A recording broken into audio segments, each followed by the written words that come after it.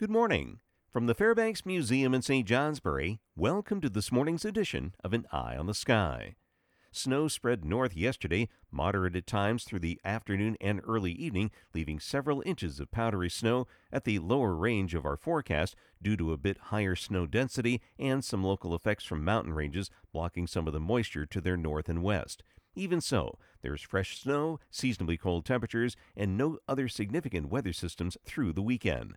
This morning's map finds the storm well to our northeast, moving from New Brunswick into the Gulf of the St. Lawrence. Winds pivoted into the northwest last night, but as the storm pulls farther away, the airflow returns to the west and southwest today, important because, once again, this steers moisture off Lake Ontario, while the remnants of a storm once over Hudson Bay shuffles through. The combination favors periods of clouds and some snow showers crossing the Adirondacks and St. Lawrence Valley, continuing east and northeast into the northern Green Mountains, mostly north of Route 2 and into the eastern townships, most numerous this afternoon and evening. A few inches of snow are possible, locally up to 6 inches over the higher terrain, while valleys see a dusting to an inch. There are winter weather advisories for St. Lawrence and Franklin counties in northwest New York, where lake effect snow may produce localized amounts over 6 inches. The winds dry out as they cross the mountains, with limited intervals of sun in northern valleys, especially the Champlain Valley, while permitting partly sunny skies to develop in most areas east of the Green Mountains and south of New Hampshire's White Mountains. Following that, high pressure builds east, keeping another storm to our south on Friday with just a chance of snow showers near and south of the Massachusetts border.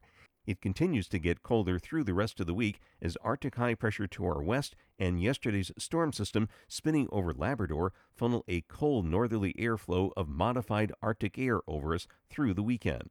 Nights will drop into the single numbers, even a bit below zero north, with daytimes only in the teens, perhaps some single-digit highs north Saturday and Sunday.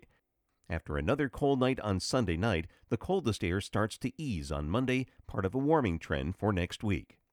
Now back to the forecast details.